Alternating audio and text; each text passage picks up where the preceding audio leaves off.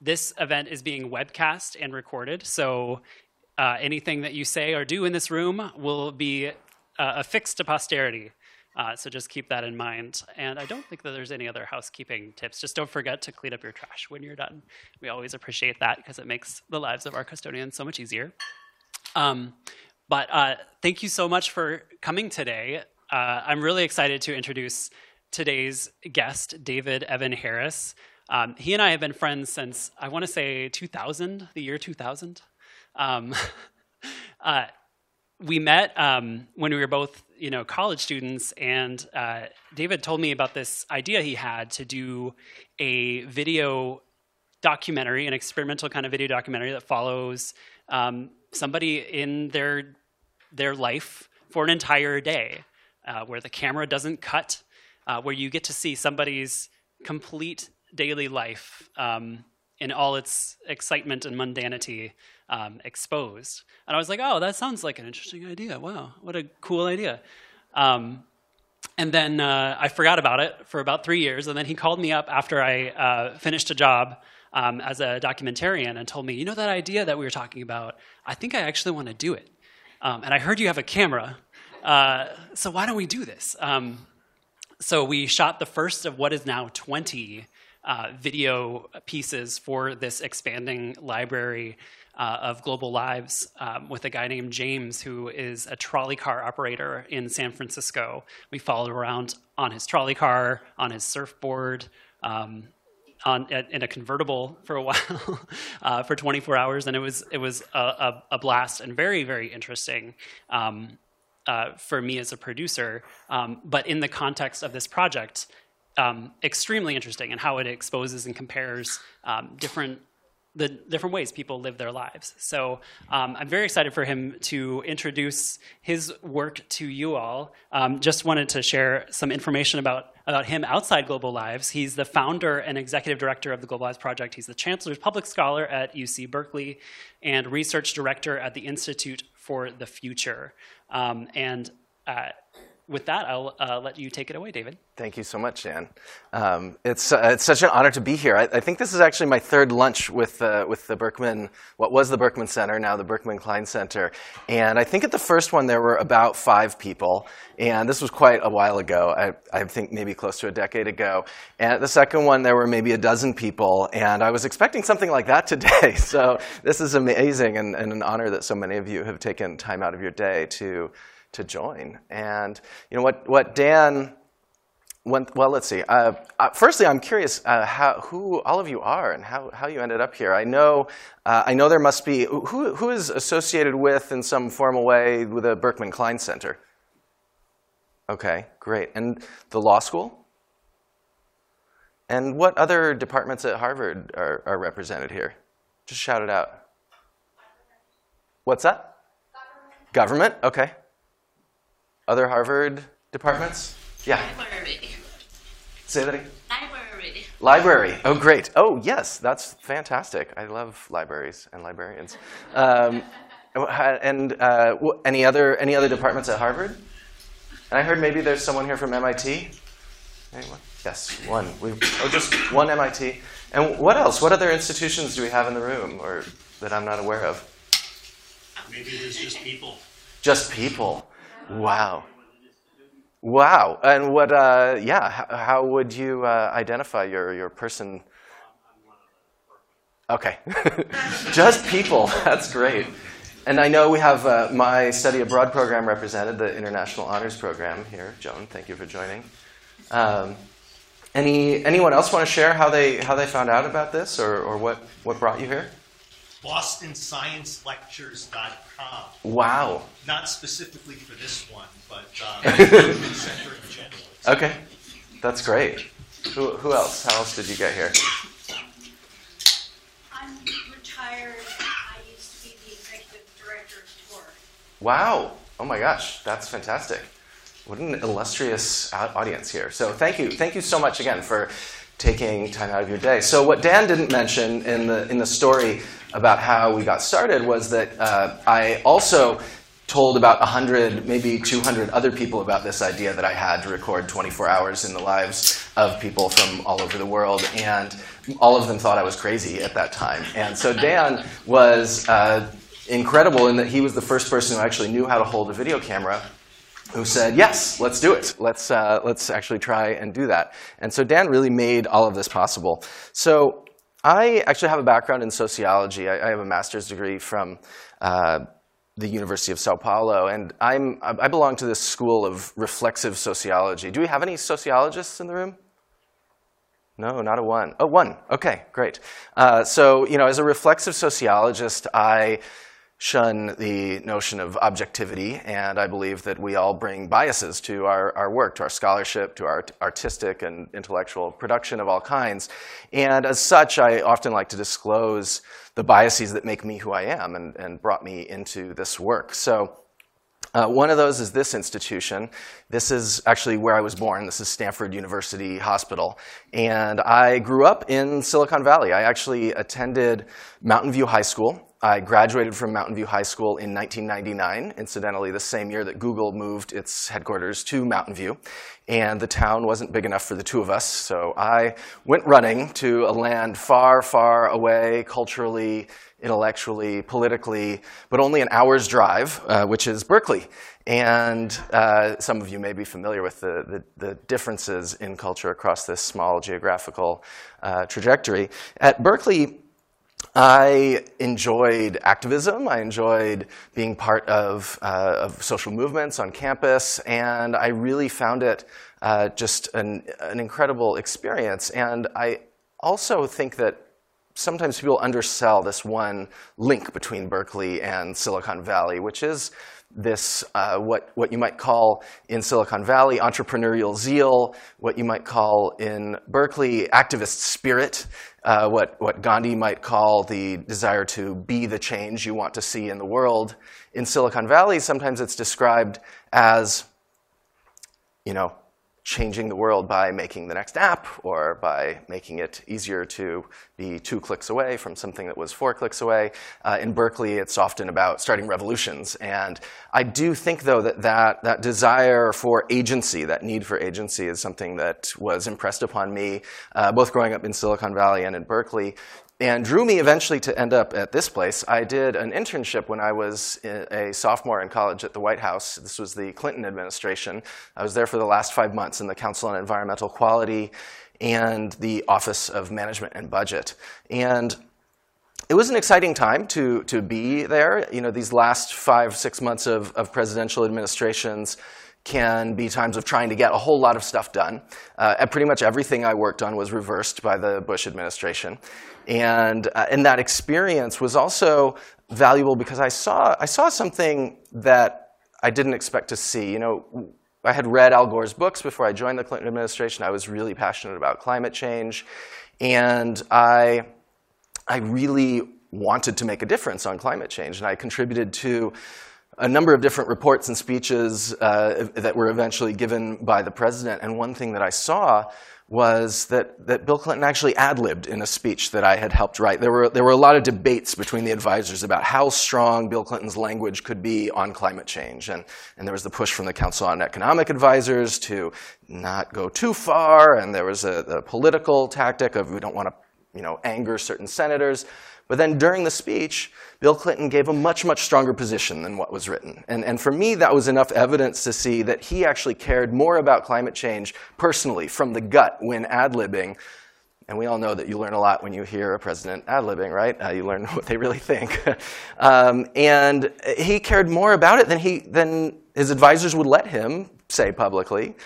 And he couldn't get meaningful legislation passed in the course, or meaningful executive orders passed, meaningful rulemakings passed that made an impact on climate change. He could not meaningfully sign a binding international agreement on climate change, which we still are not a part of in the United States. And so for me, that was a signal that political change was really challenging, and that cultural change perhaps could be a place that I could work to generate the political will necessary for even well-meaning leaders to make differences. And I also had this amazing opportunity when I was in college, my junior year, to study abroad. And again, Joan, the director of the International Honors Program, Joan Tiffany, is here with us. And in that year, in my junior year, I actually went to 5 different countries. I went to Tanzania, India, the Philippines, Mexico, and the UK.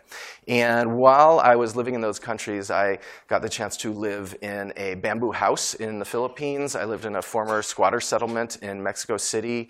I lived in a mansion in New Delhi with 5 servants. And these daily experiences that I shared of these people and these families from around the world left a really big mark and an impression on me. And I went back to Berkeley, and then as soon as I graduated, I tried to get even further away, and I moved to Sao Paulo. This is the University of Sao Paulo, and this is where I studied sociology. I lived in Sao Paulo for about 3 years. And this is where I actually really got my start on the Global Lives Project. And I actually did the first shoot with Dan back in 2004, and I moved later that year to Sao Paulo, did the second shoot there. And after I had been living in Sao Paulo for 3 years, I got a call from someone at this place. This is actually back in Palo Alto, less than a mile from where I was born. This is the Institute for the Future. And this is actually a fashion show called the Apocalypse Project that I helped organize. And it's a Filipino artist who designed this line of fashion, accessories, clothing, perfumes, jewelry, all around building awareness of climate change, which I thought was brilliant. I was lucky enough to be able to bring her show and curate it at the Gallery for the Future, the Institute for the Future. And the Institute for the Future ended up being a great home for me for the last 10 years to work on this. I've also been lucky enough to do research that I'm currently working on a topic I call leapfrog democracy. I had a great meeting yesterday with David Weinberger, and we were talking about this idea. And he suggested that I could better describe this concept where I'm studying innovation in smaller and younger democracies rather than leapfrog democracies as shithole democracies.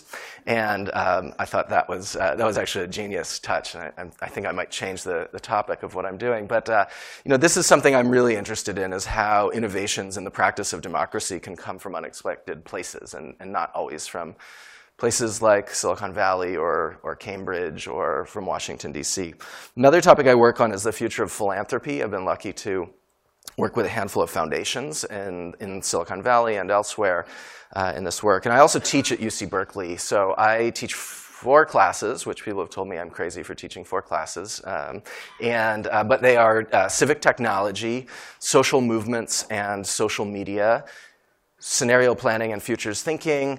And I just picked up a new one called International Business Development, where I actually I mentor students that go to other countries and do consulting projects, mainly with nonprofit organizations. So that's a little bit about me and where I come from and what I'm bringing here. So I wanted to also show you this trailer of Lives in Transit, which is the new series from Global Lives that is also on display right now at the Harvard Science Center. And I'm hoping I'll have sound here. Yeah.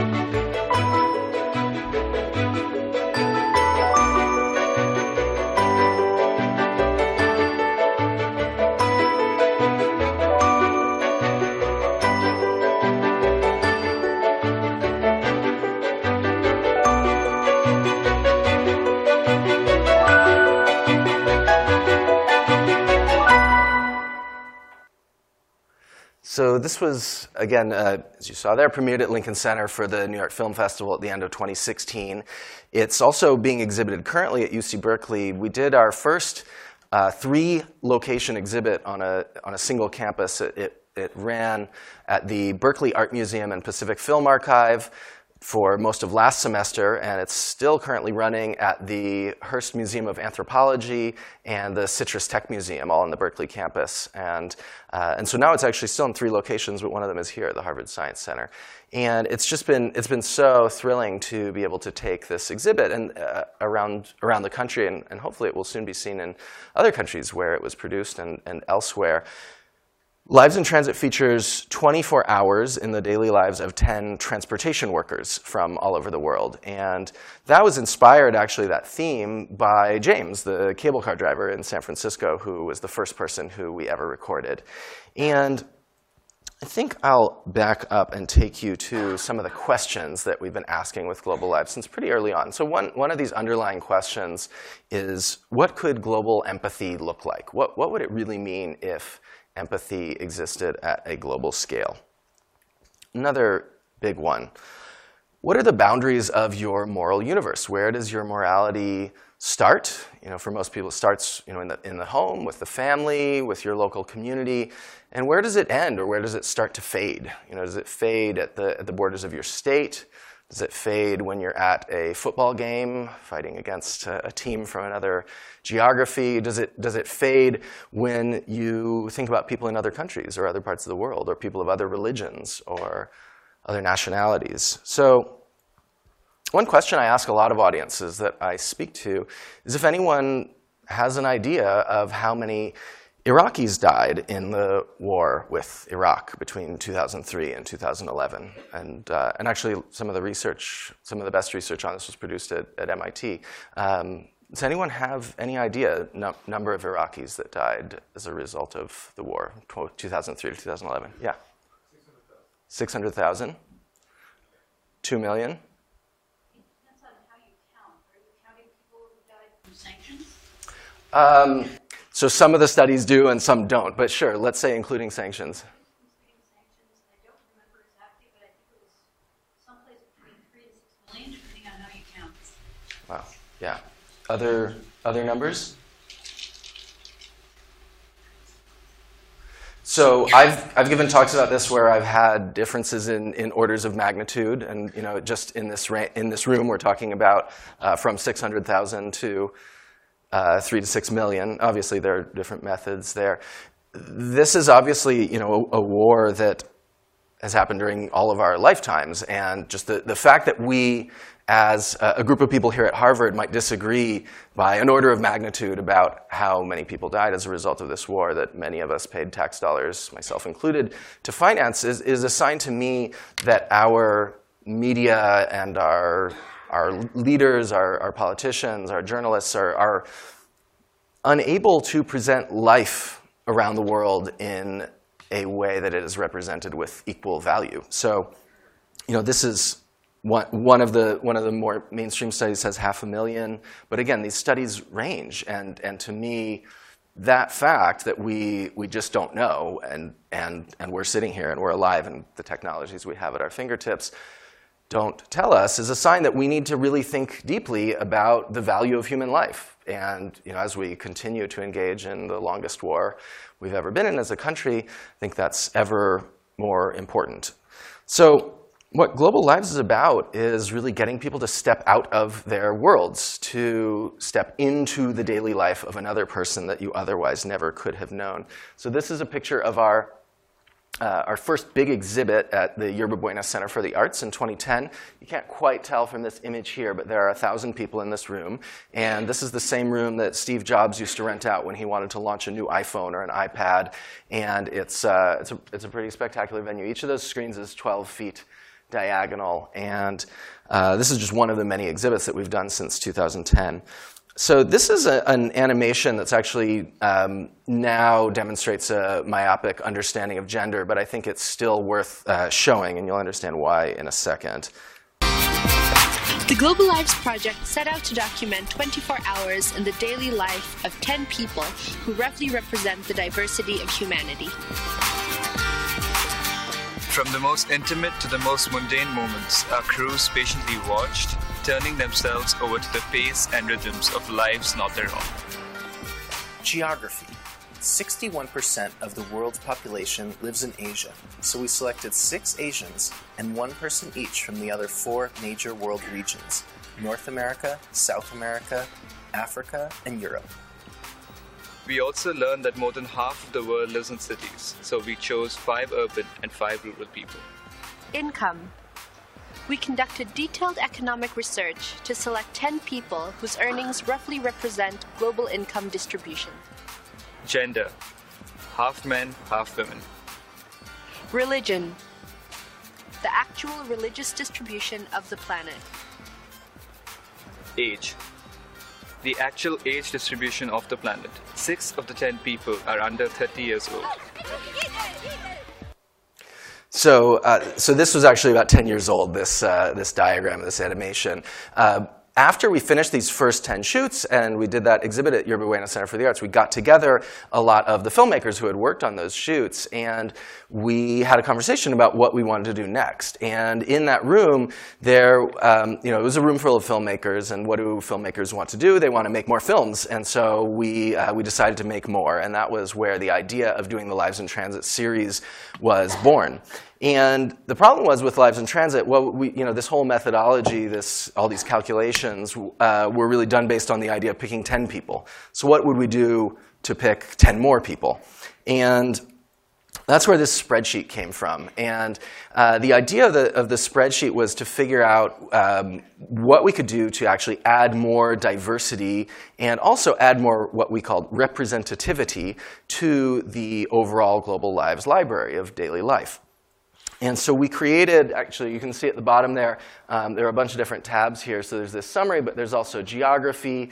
So we did, and then by states and by subdivisions in different parts of the world, we looked at age, languages, language families. We also, you can't see it, but we looked at religion as well here. We looked at population density. So just to give you an idea of how this worked, we would put in the number of people that we'd have from a certain country in this, and then the green would say, good to go, do another shoot there, or do a shoot there.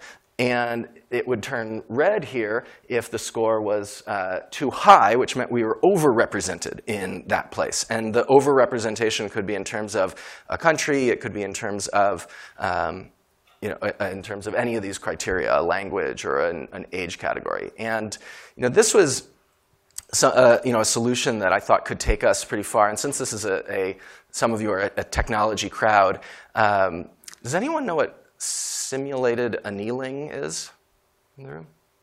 No. Okay. Yes, one person. Can you explain it succinctly? It's one of the algorithms for scheduling.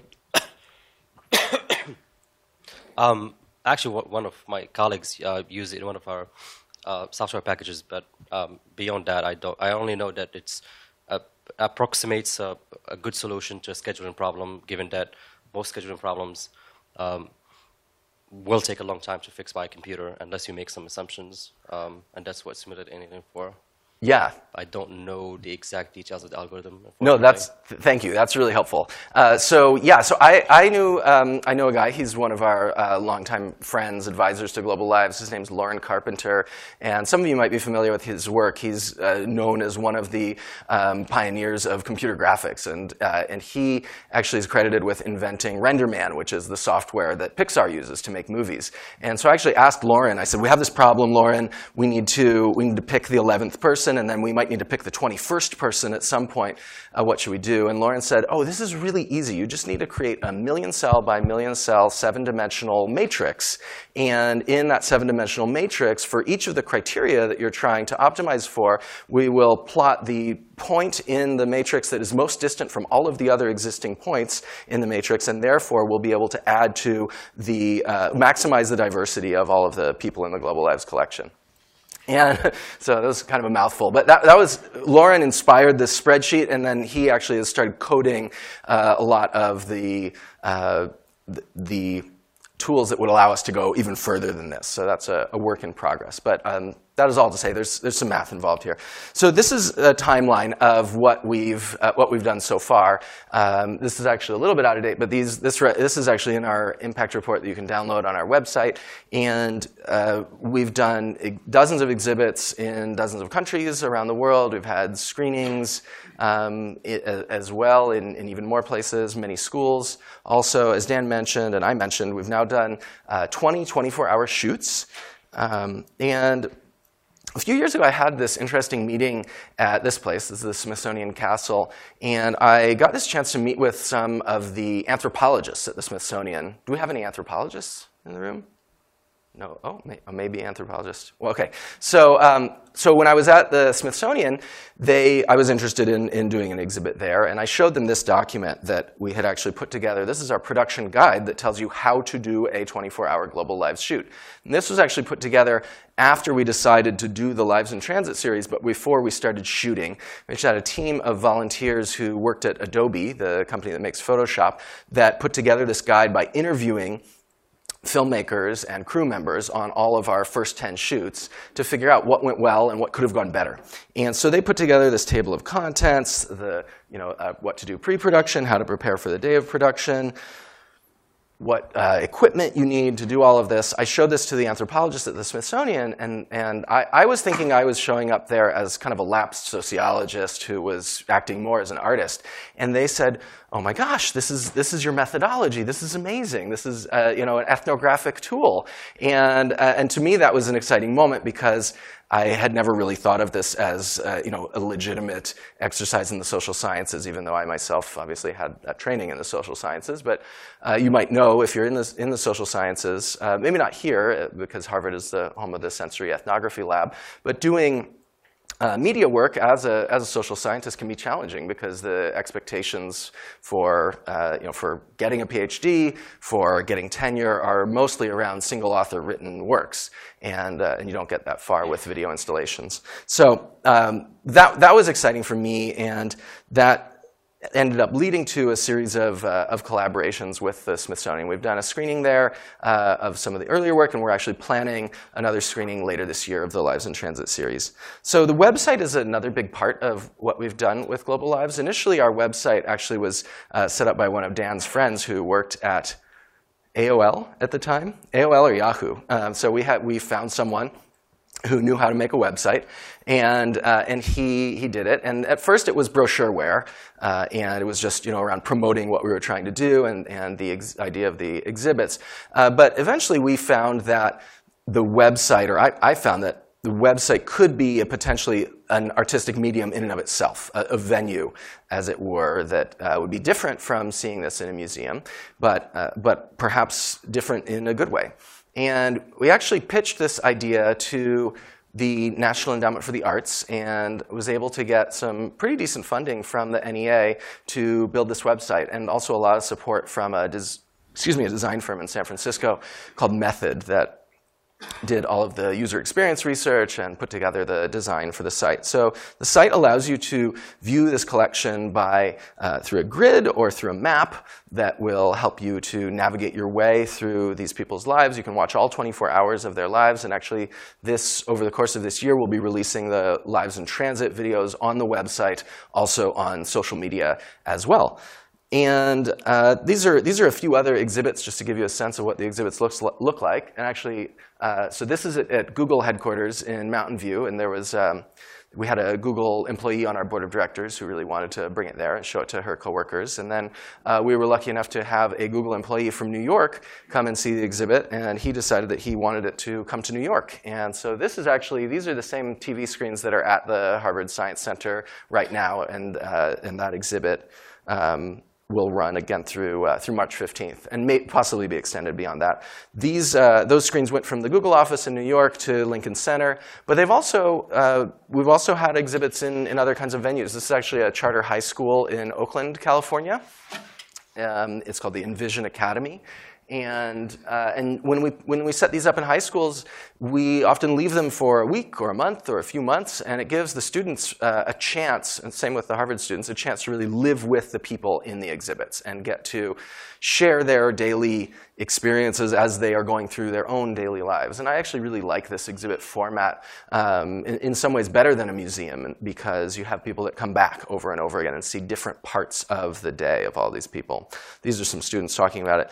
The idea for actually building an education curriculum, though, came from this conference. So this was the National Teachers Association of Indonesia conference. And one of our producers in Indonesia went and spoke about Global Lives at this conference and said that she got a great response. And actually the teachers who were in this session composed a document and sent it to me. And they said, these are all the different types of classrooms, subjects, age ranges that we think Global Lives would be useful as an educational tool for. And that was a pretty big sign for me that we needed to do something.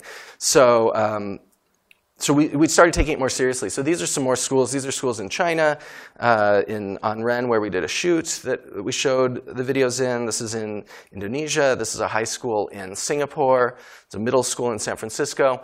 And as we were doing these exhibits, we realized that we needed a formal curriculum. So this actually we developed in partnership with the Graduate School of Education at Stanford.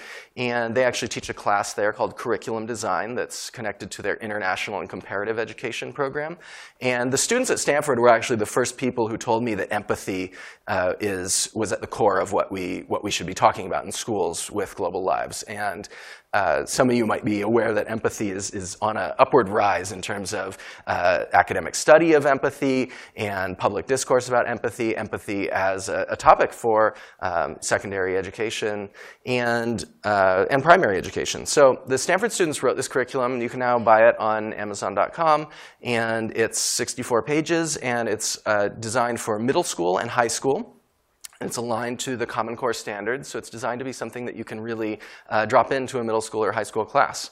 And we've been working on doing some adaptations both for college and for workplace trainings as well. So these are some of the early results from a survey, a small survey that we did at the exhibit we ran at Palo Alto High School.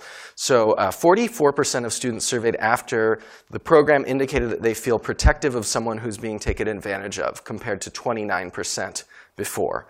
30% reported that they speak up when they witness something they consider wrong, compared to 15% before. 26% indicated that they take interest in community and world issues and often seek solutions, compared to 8% before. 37% felt they can make a positive difference in the world, compared to 21% before. So these are all, for me, pretty strong indications, a small sample size, that there are some real valuable educational outcomes that can be had through using this curriculum and also through bringing these exhibits to schools. This has always made me a little bit uncomfortable because, I thought about this first and foremost as an artistic experiment, and I did not think about it as an educational program. And I think if you asked a painter or a sculptor to submit themselves to a rigorous quantification of the impact of their work, they might feel insulted by that or question it. And in the art world, though, there are other metrics. There are visitors to museums, and there's the sale price of your last work, right? So again, it's been an interesting journey for me. This has been part artistic endeavor, part managing a nonprofit organization. We became a 501c3 nonprofit in 2007, 3 years after the first shoot, because I realized that to get the grants that we needed to do this work, we would need to be formalized in that way. And it's been equal parts exercise in social sciences, technology, and now we've been exhibited in museums of anthropology, museums of art, museums of technology, and museums of science. So I'm still not sure what this is that I've been working on for now 15 years. And I think one good way to give you another taste of it, well, let's see, maybe I was going to show a video. I won't show the video now. I think we should probably wrap up. So this is a picture of the exhibit at the Science Center. I'm just curious, how many of you have seen the exhibit in the Science Center already? Okay, great. Wow. And we have Matthew Battles in the back, who I should call out, who actually helped Dan build the exhibit in the Science Center. And Dan, who I should also call out, who generously, at the end of the Lincoln Center exhibit, I should say, happened just a couple months after my wife gave birth to our twins. And so that was a very hard thing for me to plan. And as it was wrapping up, I was rushing home, and I said, oh no, I don't know what to do with these screens. They're in New York, and I don't know where to ship them. And Dan said, oh, just send them to my house. I'll find a place to exhibit them in Cambridge. So Dan kept that exhibit in his basement for about a year before bringing it here to Harvard. So big thank you for making that happen. But enjoy that exhibit again through March 15th. And just some thoughts about next steps. We really want to expand this exhibits program, bring it to more museums, more galleries, more universities like this one. I'm very open to suggestions or ideas if you have them for places that this exhibit could go next. We now have 2 sets of 8 TVs, one on the West Coast and one on the East Coast, and I'm looking for venues now. We also want to expand the curriculum the distribution through partnerships. We want to increase the sample size of the quantitative research and add longitudinal measures. Again, that's mostly with teachers and students. And we really want to improve the website searchability and the ability to navigate the content. So those are all of my slides. That's all I had prepared. I heard that this is an audience that sometimes has a lot of questions, so I'd like to open it up to you. And if you could say your name and if you have any relationship with an institution that might be relevant, I'd love to hear that. I wanted to go around the room and actually get everyone's names and why they came here, but I was told that's no longer feasible in this large of a room. But please, love any questions.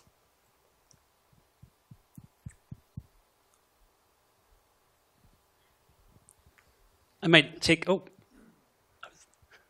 save my question. Are there any countries where you tried to bring this and you weren't able to for some reason or another? Oh, that's a great question. Well, it was hard to do the shoot in China. So one thing I didn't mention is that lawyers have contributed a lot to this project. Larry Lessig, who sadly is not here today, has been a donor and actually advised me very early on about how to handle the Creative Commons licensing for all of this. Everything that we produce is under Creative Commons licenses. And early on, after talking to Larry and Joey, they actually had me do an exhibit of Global Lives in 2008 at the Creative Commons conference in Japan. And I realized that this licensing stuff and the legal stuff was going to get really complicated. And so under the suggestion of Larry and Joey and others, we got a law firm. So we've been represented very generously by Orrick, Harrington, and Sutcliffe for the last, more than 10 years.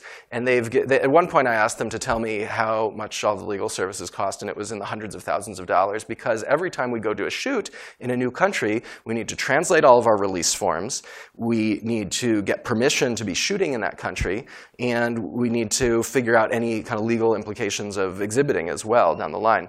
So when we first went to shoot in China, I asked the lawyers at Orrick what we should do, and they gave us some really great advice, and they actually got their Shanghai office involved, translated all the release forms, made a big sign that we put on a poster that we walked around with behind the camera saying, this is a video production in progress, explaining what Global Lives is and telling people that they were being filmed. Another challenge was in Kazakhstan. I called up Orrick and I said, how are we going to get these release forms? And they said, turns out we have 2 Kazakh attorneys in our London office. So they helped us adapt, again, all of the legal work for Kazakhstan and translate into Russian. These are countries where we were able to shoot. So for the National Endowment for the Arts, there is Orrick told us we probably shouldn't shoot in Syria. And there are a few other countries on the list where we shouldn't send money to Syria to get a shoot done. And we usually send anywhere from $500 to $2,500 to help with the expenses for the local crews in all these places. So I was told not to send any money to Syria to do a shoot there. It turned out that we had, and I think Iran was on that list. I think there were I think North Korea was on that list too, that I was not allowed to send money for productions. But the way we do these shoots is we actually put out calls for producers, because we need a local producer on the ground to take the initiative to do the shoot. And so we actually didn't receive any incoming proposals from those countries. So I never had to say, no, we can't do this. We did have a situation where in Senegal we wanted to do a shoot in the subway system there. And the crew members just said that the only way we were going to be able to do the shoot there was if we would pay at least $1,000 in bribes to the subway authority. And that was a situation where we said we can't pay $1,000 in bribes to the subway authority. So I guess we weren't able to do that, yeah. Yes? Hi, I'm Kathy. I'm a Harvard Berkman Klein Fellow and also former White House as well. Great. I have a question about the empathy that you brought up. Yeah. As you know, at least in tech, the tech industry is really grappling with the products that it's built over maybe the past several decades or so, causing either unintentional harm or maybe intentional harm, I don't know. Do you see this project helping perhaps shape or using empathy somehow to really help shape how tech builds its products and really works for the users versus, maybe causing some of the harm that it's done? Yeah. I mean, that's a fantastic question. And, with Global Lives over the years, we've worked a lot with different tech companies that have, when you're in the Bay Area, you meet a lot of tech employees who want to volunteer their time and get involved with nonprofits. And yeah, I think this is a really complex and important question, and this might be as good a time as any to say something. I actually just gave notice at my job at Institute for the Future on Sunday and accepted a job that I never thought I would ever take in a million years, but I agreed to join the civic engagement team at Facebook. So I will be addressing this very issue, and the people at Facebook who invited me there were very familiar with my critical. I see Matthew Battles' eyeballs just exploded. So the civic engagement team at Facebook is the team that works on how people think about their relationship to their communities and their relationship to their elected officials. And Facebook knows all about what I've been doing here, and I imagine the reason they wanted me was to bring some of what I learned into that environment. So I hope so. Yeah, I really hope so. Otherwise, I'll be looking for a job in a couple of years.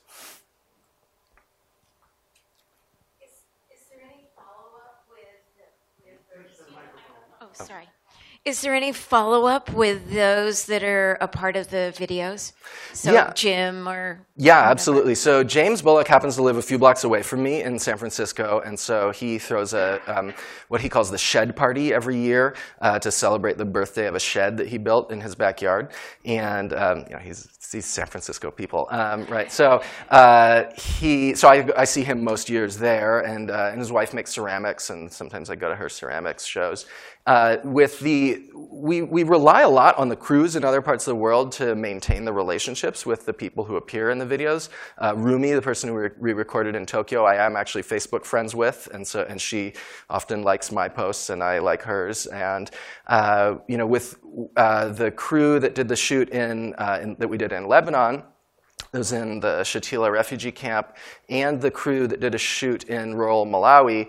Both of those crews ended up raising money after the shoots to help the people whose lives they recorded go to school and get a better education than they otherwise wouldn't have. It was pretty clear in the case of the Malawi shoot that she would not have gone to high school, that her education would have ended at age 14, but the crew was able to raise money and allow for her to go to high school. So we try to stay in touch with them, and then we have one goal, which is to eventually try to do exhibits in most of these different places and show people what they were a part of. And we haven't gotten to all of them yet, but I'm still working on that.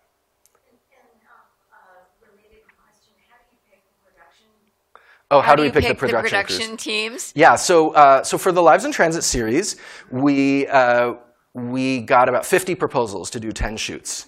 And those proposals came from people in a few dozen countries. And so the production committee, made up of people from all over all of the previous crews, evaluates those proposals and then makes a decision about about which ones are the best. And the evaluation is done based on the quality of the work that the producer does and the crew members, making sure there are at least 3 good camera operators, and making sure that there's someone who understands sound, looking at the real or the previous work of the people in the group as well.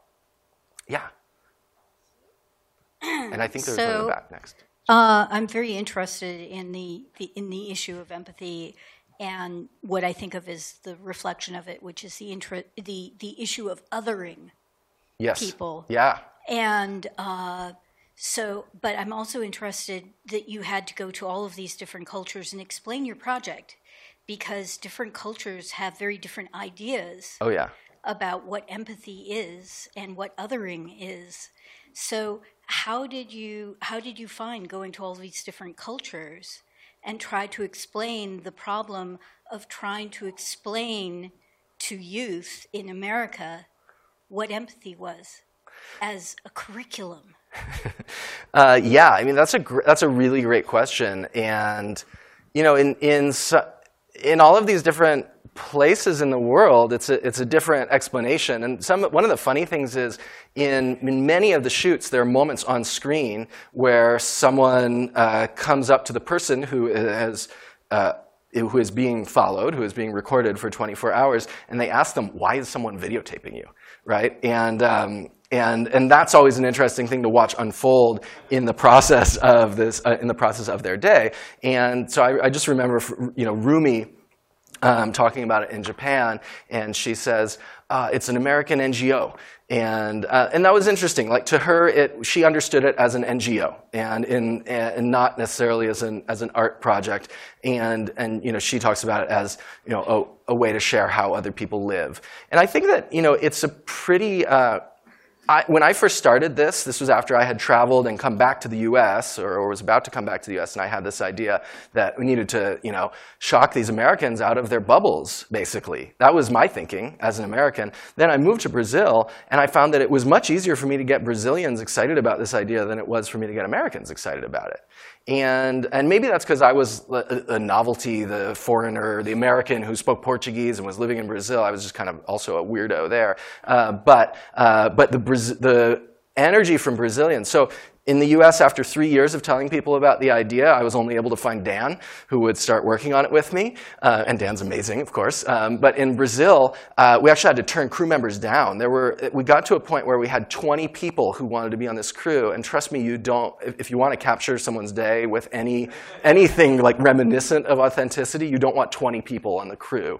And so we ended up splitting the crew into 3 parts, crew A, B, and C, that take turns, and then they can rest. But yeah, I think in Brazil it was extremely well received, and yeah, we had lots of opportunities to show the work in screenings, to talk about it, and to partner with other organizations. In Brazil, actually, was part of the reason it was really easy to explain is that we partnered with a group called the Museum of the Person, and the Museum of the Person in Sao Paulo is a museum of life stories, and so they just record initially audio, now mostly video, life stories, and now they've done thousands and thousands of people, everything from farmers to most or maybe all of the living past presidents of Brazil, and they've done work in other parts of the world. They also, a big project was Holocaust survivors living in Brazil. So they were an amazing group, and they actually helped me to understand how to explain it as well. Yeah. Yeah. I think I saw your hand first, and then, oh, sorry, go ahead, yeah. Thank you for the fantastic presentation. I'm Ahmad. I'm a fellow at Berkman Klein Center. Thank you. You called for it because you put reflexive sociology on the board in your slides, and I'm an avid fan of Bourdieu. So I want to ask you a question. Don't see it as a criticism. I just want to see it as a reflective question. So you imagine this to film the lives of the world, and we discussed about it. But to what extent it is putting the people in the glass as an object to be seen, and how it could be different if you were, let's say, a young college student in Hyderabad in India come up with the same idea, whether it would be feasible to do it and whether the outcome could get anything close to what you created, and how different that would be. Yeah, that's a great question. So I have a few answers, and I would love to talk about this with you for a few hours too. But you know, one thing that actually another friend that Dan brought into this was this idea. In the original documents we were writing about what Global Lives was, we were trying to figure out how to talk about the people who we record. And you know, in documentary, you often use the word subject to talk about a person, right? But this suggestion I got that we've gone with was to call them the on-screen participants, to signify that by allowing this camera crew to have an interaction with you for 24 hours, you are actively participating in sharing your life with the world. To another part of your question, many of the crews that we've worked with around the world, somewhere a little above half, are all people from whatever country they were doing their shoot in. And I also really wanted to make sure that I was not necessary at most of these shoots. So I actually only have been to 3 of the 20 locations where we've done the shoots. I really wanted to make sure that no one saw Global Lives as a pretense for me to travel around the world with grant money and otherwise. And I've been really privileged to travel through my studies and through scholarships anyways.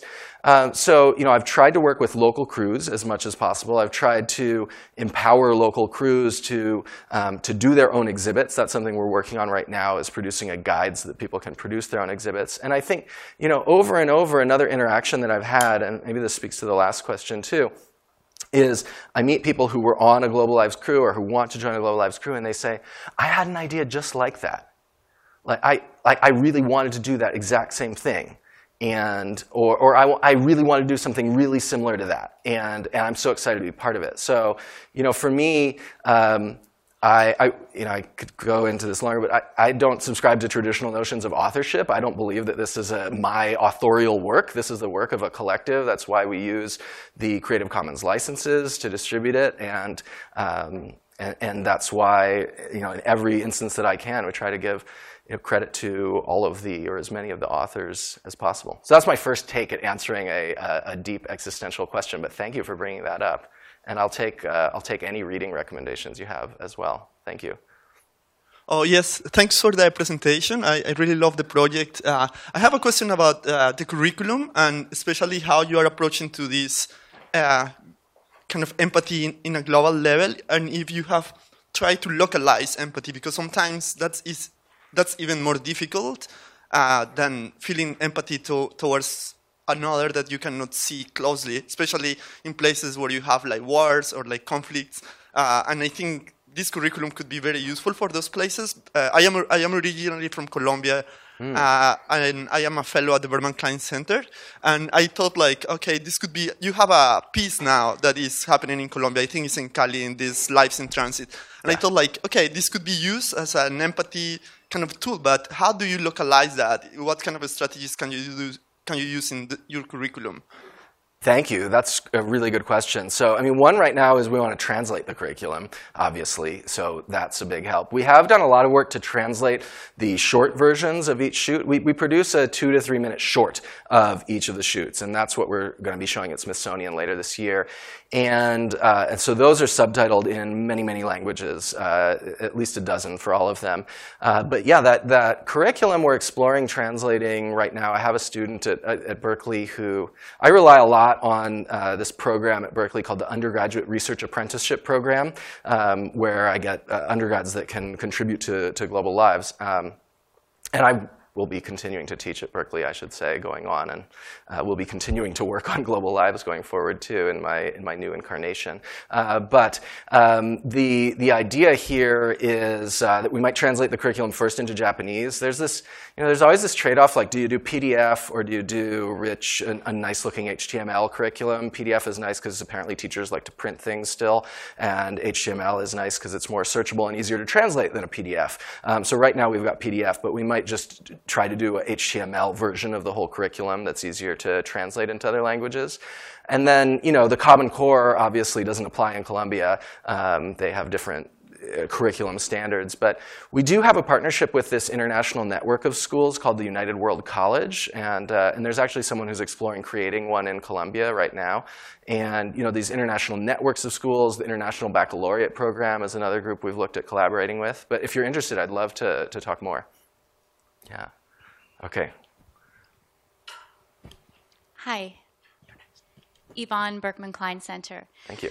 To what extent have you tried to measure impact based on exposure to the content or the exhibitions? And a follow-up question to that, not a quick answer, I'm sure, is if you have, how do you measure empathy? Yeah, so I showed, these 4 slides here are just 4 of the answers to the 4 statistics on 2 slides. These are just 4 of about 18 questions. These questions were designed by researchers at the Stanford Graduate School of Education to evaluate the effectiveness of the curriculum and the exhibits. And, I actually tried to give myself a little bit of distance from this. I try to show up, when I show up at high schools, a little bit more as the filmmaker or the artist and not as the educator for a number of reasons. I have been teaching at Berkeley for 3 years, but before that, I really wasn't an educator, and so I didn't want to get into that. And I also think that having me speak from an authentic position of creating a work of art that's meaningful to me is maybe more valuable than me showing up and saying, I want to change your brain and make you be more empathetic, right? Like that, and there's literature about this, that you can't teach empathy, right? You can't like jam empathy down students' throats. You can maybe cultivate empathy. You can maybe foster empathy. So, I have a few board members who are just really passionate about the education program, and if you're really passionate about scaling any kind of educational offering, you need to be really passionate about metrics and assessment and evaluation. And it's been an unnatural thing for me, but even when you get a grant from the National Endowment for the Arts, you still need metrics there. And the advice I got from the head of media arts at the NEA was, David, you need to show me more eyeballs. And so she didn't want empathy down people's throats. She wanted more eyeballs, but different parts of the head.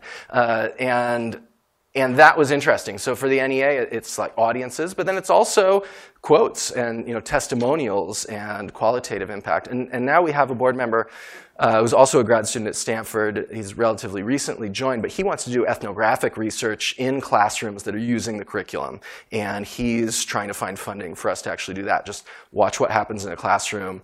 And he wants to do ethnographic and longitudinal. And so follow up with people who say they were really affected with Global Lives and figure out, does that effect last past lunch, right? Or does it last past the next year? Do they still remember Global Lives when they're in college? Do they still remember it when they're at their next job? So, these are really big questions, and they're difficult questions for a nonprofit because you could spend more than the entire budget we've ever had in our existence on a year of evaluation and impact metrics. So that's always, another question. And I'm sure it's a question that the Berkman Klein Center has to ask itself too. It's like, how much of our resources are we going to dedicate to metrics, and how much are we going to try to do things that really just seem like an important thing to do right now that we can't measure?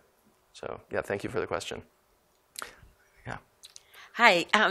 I was just curious how you selected the theme of transportation, and also if you can tell us about any other themes that you're considering for future projects. Yeah, so the theme of transportation actually came up when we were thinking about a bunch of different themes, and the themes that we discussed were all related to people that we'd recorded in the first set of 10 shoots. And so James, the cable car driver, is obviously someone who works in transit, and so he was in a way the inspiration for the first shoot.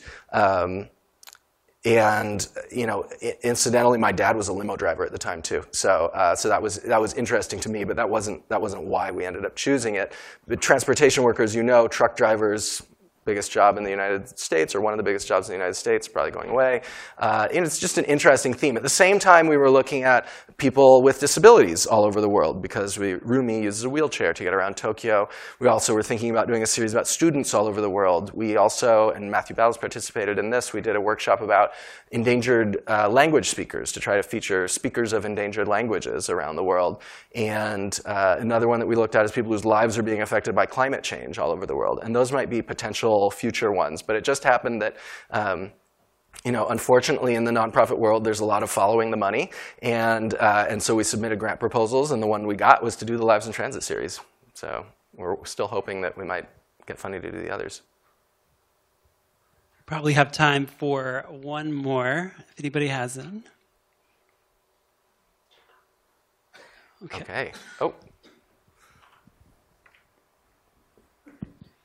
Just a quick comment on as you were talking about Bill Clinton, I was thinking about Madeleine Albright, Bill Clinton's Secretary of State, telling Katie Couric in that nationally televised program that she thought the deaths of Iraqi children under the sanctions regime was worth it. I'm sort of wondering, maybe there's another target audience for what you're doing here. Yeah. My question is Yeah. virtual reality and augmented reality and what you see happening.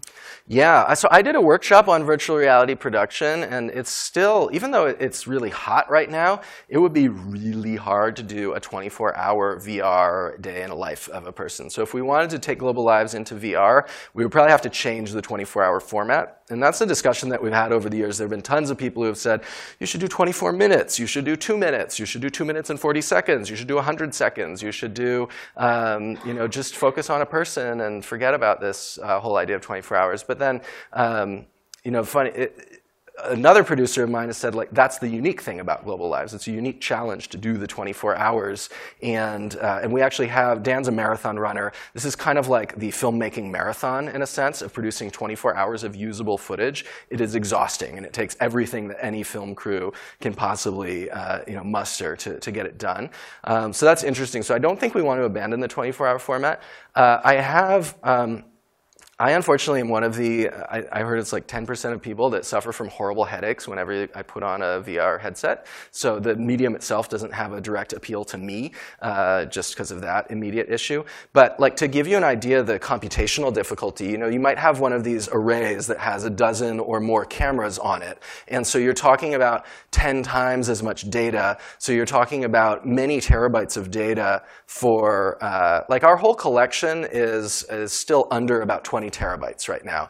And most of that is on the Internet Archive, actually. They've hosted it for free for us very generously. I know the Berkman Klein Center has long-standing collaborations with the Internet Archive. So just, the data, the uploading, the post-production, translating in virtual reality, all of that's really, really complicated. I was approached by people at Google, actually, about doing a version of Global Lives for a new camera array that Google was developing. And I was willing to consider it, but it never went anywhere.